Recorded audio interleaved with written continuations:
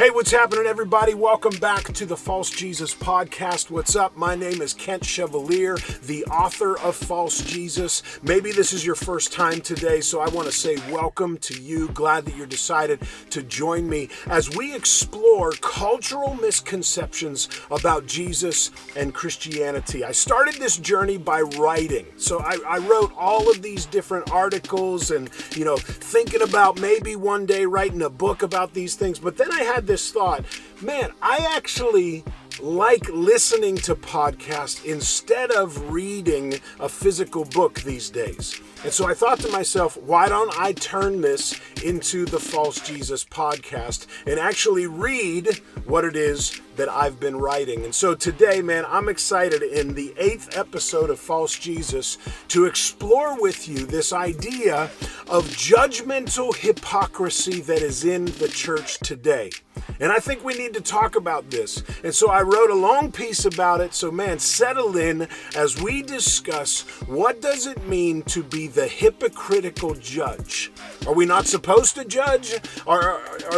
Do we just throw out Christianity altogether because people are hypocritical judges? Let's have a great conversation about it today.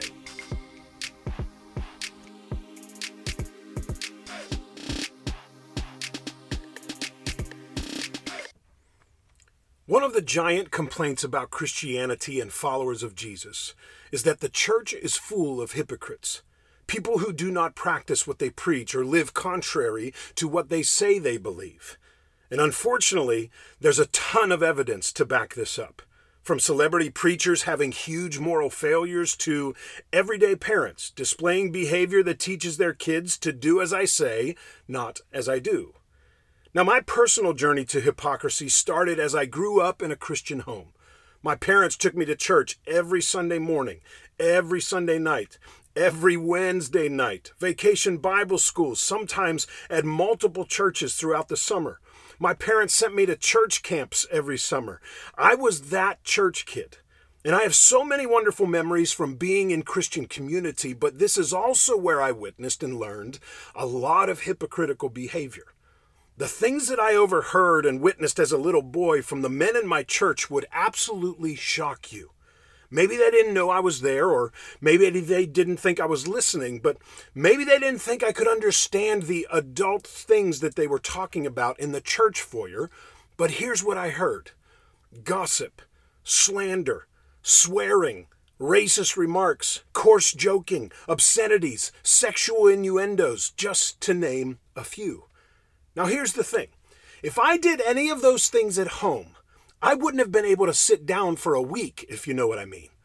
But I watched as grown Christian men did this on a regular basis in the church building before and after worship services.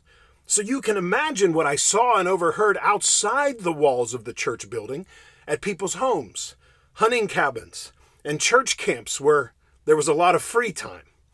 Now, I don't mean to bash these men of my childhood church. I'm just telling you what I witnessed, because I think that that's what people are referring to when they say they want nothing to do with Christianity because the church is full of hypocrites. So from that standpoint, I agree with them and their complaint. I don't want anything to do with the do as I say, not as I do people. But the problem is, I'm unfortunately that guy. I'm the man of my childhood church. I'm a hypocrite. And so are you. So are they. And if we're all honest with ourselves, we're all hypocrites in some way, shape, or form, Christian or not. And in this befuddling comparison game, we all try to justify how our secret hypocrisy is less detrimental than how the other guy is displaying his. In our culture today, we are so good at pointing out other people's faults. Social media has made it extremely easy and acceptable to slander people, to gossip about people that we don't even know. It's become so ingrained in our pop culture that people no longer realize anymore how hypocritical they are with their keyboards. Now, Jesus didn't have social media, but he did confront hypocrisy through the media of his day. He did it in his most famous Sermon on the Mount, recorded in Matthew 7, where it says this, "Do not judge others, and you will not be judged. For you will be treated as you treat others. The standard you use in judging is the standard by which you will be judged. And why worry about the speck in your friend's eye when you have a log in your own? How can you think of saying to your friend, 'Let me help you get rid of that speck in your eye,' when you can't see past the log in your own eye? You hypocrite! First get rid of the log in your own eye, then you will see well enough to deal with the speck in your friend's eye." See, Jesus' point here is that we all have telephone poles in our eyes. We're all hypocrites. We're all sinners. We all live with this giant hypocritical sin issues in our lives while walking around judging other people's sin issues like we don't have any. And I love how Jesus confronts this complaint of Christian hypocrisy and levels the playing field here. Here's the point.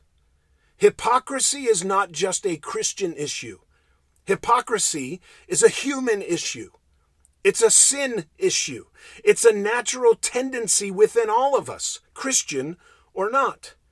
And in this passage, Jesus taught that the buzzsaw of hypocritical judgment cuts both ways. When you and I choose to judge others, we automatically condemn ourselves as well. And if we're not willing to evaluate ourselves honestly, we will undermine any right to scrutinize the lives of others. Jesus said, "Do not judge, or you too will be judged. For in the same way you judge others, you will be judged." Basically, Jesus said that we have to be extremely careful. If we're going to start calling out the sin and hypocrisy of others, if we're not willing to have them call out the sin and hypocrisy in us in return. The standard you judge by is the standard you'll be judged in return. So does this mean that we're not supposed to judge anyone? Well, maybe the better question is this. Do you want to have a reputation of being a judgmental hypocrite, holding people to a higher standard than you even hold yourself? See, from this passage, I don't think Jesus has an issue with people judging each other. I think Jesus has a major problem with hypocritical judgment. I think Jesus takes massive issue with people who call out the sin in others while refusing to see and confess the sin in their own lives. A perfect example of this is recorded in John 8, where it says, "As Jesus was speaking, the teachers of the religious law and the Pharisees brought a woman who had been caught in the act of adultery. And they put her in front of the crowd. 'Teacher,' they said to Jesus, 'this woman was caught in the act of adultery. And the law of Moses says to stone her. What do you say?' See, they were trying to trap him into saying something that they could use against him. But Jesus stooped down and wrote in the dust with his finger. And they kept demanding an answer, so he stood up and said, 'All right, but let the one who has never sinned throw the first stone.' And then he stooped down again and wrote in the dust. And when the accusers heard this, they slipped away one by one, beginning with the oldest, until only Jesus was left in the middle of the crowd with the woman. Then Jesus stood up again and said to the woman, 'Where are your accusers? Didn't even one of them condemn you?' 'No, Lord,' she said. And Jesus said, 'Neither do I. Go and sin no more.'" See, in this passage, the hypocritical Pharisees dragged this woman before Jesus, expecting him to judge her alone, but Jesus ended up judging them all. After all, she wasn't having sex by herself, was she? Where's the guy? Why isn't he there with her? See what Jesus did? He flipped their standard back onto them. Through this real-life example, and going back now to what Jesus taught in the Sermon on the Mount, was Jesus saying that you and I cannot judge? No, that's not what he's saying. See, Jesus taught against a specific kind of judging. The type of judging he spoke against was the blind, ignorant, hypocritical, self-righteous judging that overlooks your own faults, failures, and sins, and only sees the faults, failures, and sins in other people. The issue that Jesus is going after was the pride that was in a person's heart, which made it easy for them to see other people's faults, but being blinded to their own. And notice what Jesus called them: hypocrites. What exactly is a hypocrite? A hypocrite is someone who pretends to be something that they are not. In the first century, plays would often have only one or two actors who would use different masks to play different roles. They would switch their mask to play a different character. So Jesus, being the master teacher, used this as a familiar cultural illustration to address people who wear a mask of religious piety over their heart that was judgmental, critical, and self-righteous towards others. See, Jesus wasn't telling people not to judge. He was telling people not to be a hypocrite when they judged. Not to be on some religious stage, acting, pretending to be someone that they are not. How do I know this? Because throughout the Sermon on the Mount, Jesus had been speaking to a crowd about what true righteousness really looks like. He'd been talking about issues of the heart and what makes a person right before God. This is the importance of knowing the context of Jesus' teaching. As my seminary professor said, context is king. And you and I both know people who rip this verse out of context and use it to mean that nobody ever has the right to judge other people. People use this misinterpreted verse to justify their sinful behavior. Judge not, lest you be judged. Unfortunately, I remember a very confrontational conversation that I had with an engaged woman who asked me to perform her wedding ceremony. Now, the moral and ethical dilemma I faced was that I was aware of some major unresolved and unconfessed sin issues on the part of the woman that her fiancé did not even know. And I believe that if she did not tell him and they moved forward with the wedding, that eventually this sin issue would lead to destroying their marriage. So I refused to do the wedding. And I tried to gently confront the woman with what I knew. And she ended up screaming at me, "How dare you judge me? The Bible says you cannot judge me, and you call yourself a pastor, a man of God." So yes, I judged her. I judged this woman's sinful behavior. But according to what Jesus taught in the Sermon on the Mount, was I wrong for doing so? Now, a couple days later, I was then confronted by her fiancé, and he asked me why I wouldn't do the wedding. Now, it wasn't my place to tell him what I knew, but I told him that I had some major red flags about their relationship, and I suggested that they delay their timeline. And he left my office very angry, thinking that I was an arrogant jerk for not doing their wedding. See, my judgment of her unconfessed sin led me to not perform their ceremony and severed my relationship with both of them, and they left the church. So let me ask you this. What would you have done? Would you have handled it differently? Because to be really honest with you, I questioned for a long time if I did the right thing. Did I make the right judgment call?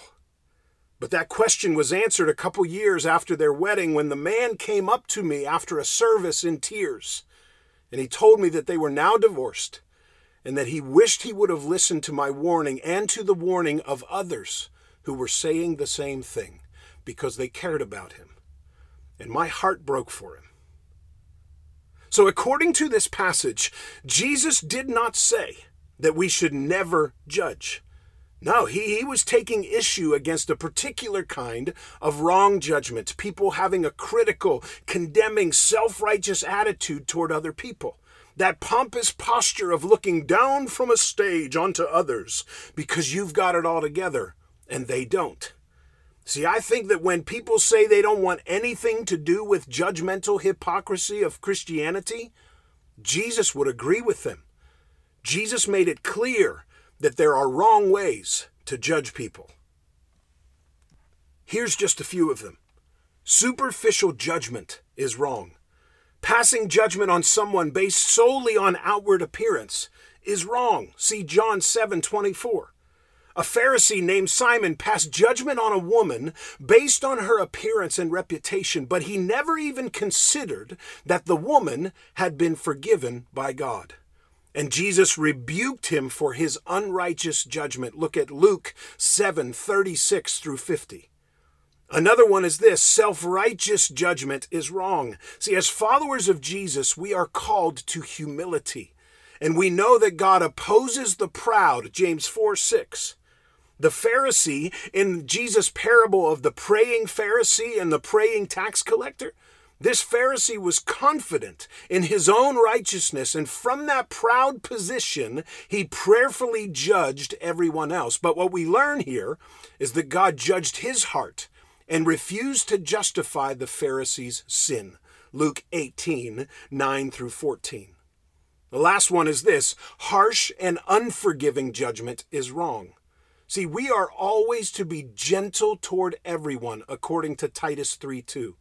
Jesus taught that it was merciful who will be shown mercy in Matthew 5:7. And as Jesus warned in the passage that we're studying today, in the same way that you judge others, you will be judged. And with the measure you use, it will be measured to you. Matthew 7:2. See, according to Jesus, there are wrong ways to judge. But in the same way that Jesus taught there was wrong ways to judge, he also gave us a right way to judge in this passage. He taught us to cut the telephone pole out of our eye first and then help remove the sawdust in our friend's eyes. This means that as followers of Jesus, we are called to help other Christians who become entangled in sin. The Apostle Paul said it like this: "Dear brothers and sisters, if another believer is overcome by some sin, you who are godly should gently and humbly help that person back onto the right path." Galatians 6:1. But before we can help a fellow brother or sister onto the right path, before we can remove that splinter from their eye, Jesus is saying and modeling that we must first deal honestly with our own telephone pole of sin. So going back to my childhood church foyer, some guy should have been man enough to gently call out the hypocritical behavior that I witnessed as a kid. Not because any guy was any better than anybody else, but because that type of sinful behavior is not the standard for a follower of Christ. See, as Christian brothers, we should hold each other accountable to the standard that Jesus sets for us. Accountable to the standard. Maybe that's a better way to say it. That's what judges are supposed to do, right? They hold us accountable to the standard set by the law. Whenever that standard is not met or fallen short of, a judge holds us accountable. And if you choose to break the speed limit, a police officer has the right and authority to write you a ticket which forces you to pay a fine. The standard held up by that police officer holds you accountable for your actions.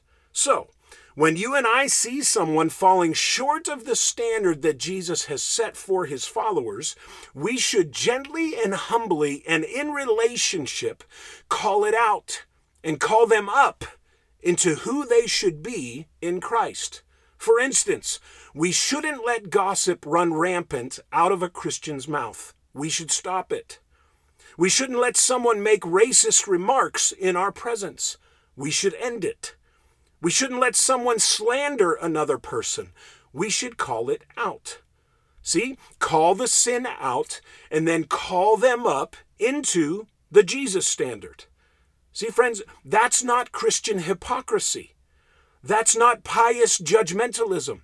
That is properly judging behavior according to Jesus' standard and holding a Christian brother or sister accountable to that standard that I also hold myself accountable to as well. However, where I think we get into big trouble as people of Jesus Church is when we try to hold people who are not part of the church accountable to something that they never agreed to be held accountable to in the first place. Friends, that is not our job. That is God's job. Dear Christian, please hear me. Our job is to love God and to love that person. Our job is not to hold accountable those who are not a part of the family of God. That would be like me trying to hold someone else's kid accountable to my family rules at their dinner table. See, if a person has never submitted their life to Jesus and made him the Lord, the leader of their life, Christians, you and I don't have the family right to hold them accountable to the standard of following Jesus. Now, hold up before you turn this off. Does that mean that I don't model Jesus' way in front of them? No. Does that mean I don't lovingly share the truth of God's word in that situation? No. Does that mean that I then cross the line of sin with them to win them over? No. I gently and lovingly say I cannot participate in that because that's not what God wants for me, and then I flee from that temptation. See, friends, that's not judgmental hypocrisy. That's proper judgment. That's loving judgment for you and them. That's standing up for how Jesus said we should live, but we don't have to be jerks about it with those who do not follow Jesus. Why? Because nobody likes a judgmental jerk. See, I don't believe most people have an issue with Christians who follow Jesus' standard. However, I do believe that people have an issue with the hypocritical and judgmental jerks who yell at them in their homes, at school, and on their social media platforms. I think that most people realize that we're all hypocrites in some way, shape, or form. But the issue is when you pretend that you're not one of them while preaching that they are. See, if we learn anything from these passages today, it's this.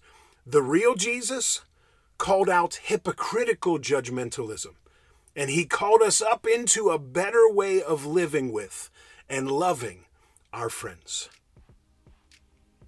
Before you go, if you've been with me on this journey of false Jesus, you know that I often say that you shouldn't take my word for it, because you should always take God's word for it. You should always test what I say according to the Bible. Why? Because the honest truth is I struggle with being a hypocrite, just like you. But Jesus was not. He perfectly lived what he preached 100% of the time. He's the standard. And while I want to live my life to honor him, I still fall short. Just ask my wife and my daughters. See, no Christian is going to get this right 100% of the time. No pastor, no youth group leader, no parent, no one. But maybe you've been hurt by someone in the church. Maybe a pastor used you or your family. Maybe a Christian friend gossiped about you and the rumors wounded you. Maybe someone's hypocrisy led you to deconstruct your Christian faith and you left the church. I just want you to know I get it. And I'm sorry. This is why my goal with False Jesus is to keep bringing us back to the life and the words of Jesus alone.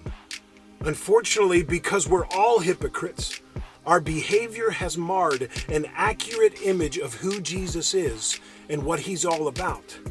So my encouragement to all of us who've been hurt by hypocrisy and pious judgmentalism is to keep our eyes on the real Jesus, the Jesus of the Bible.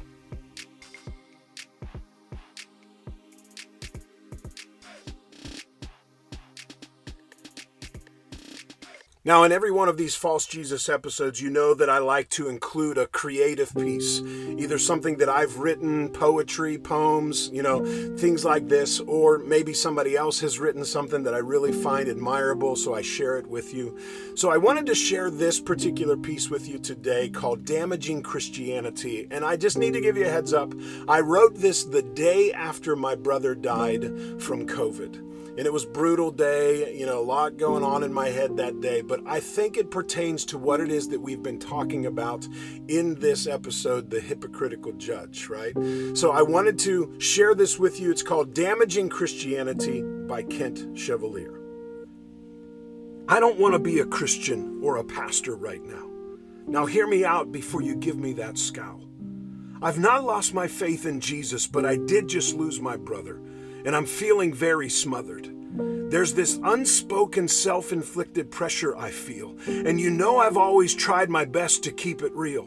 So I might as well go public now that I'm in the fire. With this stranger named grief, I can sense the danger. of the unknown inside of me that will somehow leak out, these complex hidden enemies that will try to sneak out. This is not about perfection or image management. I could not care less of what you think about Kent. Okay, I'm a liar, I do. But honestly, here's my heart. I'm a steward of Jesus' name and reputation, not mine. I'll have to prove that to myself and to you over time. I'm a grace-saved sinner, and you know that I'm not perfect. I've never made a claim that even comes close to that. But I do worry over the next few weeks and days that what's squeezed out of me in grief could do damage in ways I can't even know or even protect you or myself from, triggered by emotions that are leaving me numb. All I want to do is enhance God's reputation in your eyes, to have you experience what I have with mine. It's not my burden to carry, I fully understand, but that's the secret pressure I put myself under. When I gave my life to Jesus, I surrendered. Not wanting to damage authentic Christianity, to say and do all the right things to make you believe me. But I have to start releasing the pressure. I must. Leave it all up to God. It's in Him that I trust. Please trust in Him too. I'll never stop preaching that you should, even in the midst of tragedy. Know my God is good.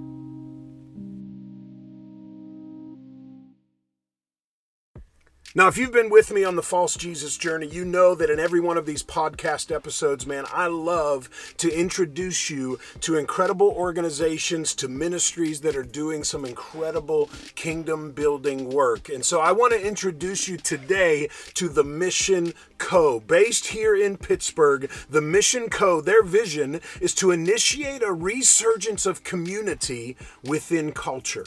They want to provide life-changing resources to people and communities locally, nationally, and globally. The Mission Co. is the bridge between generous partners and communities who have tangible needs. And after years of working with the nonprofits, the founders, Mike and Ari, noticed that there was a missing link between resources and those in need of those resources. And this observation soon became a burden and the reason why the Mission Co. exists today. The main goal is to serve as that missing link to connect suppliers to communities in need. There's so many people who have generous hearts and want to make a difference in communities here in Pittsburgh and around the world, but knowing how to do so is sometimes difficult. So the Mission Co.'s goal is to span that gap from generous partners to real people with real needs, both locally and globally. And what I really love about the Mission Co. is that they partner with local pastors who know the needs of their communities. They aren't concerned about their name or their brand getting out there, but they supply the pastors with the resources to serve the tangible needs of their church and their community. So, if you're interested in getting connected to the Mission Co., then visit their website at themissionco.org. That's themissionco.org for more information.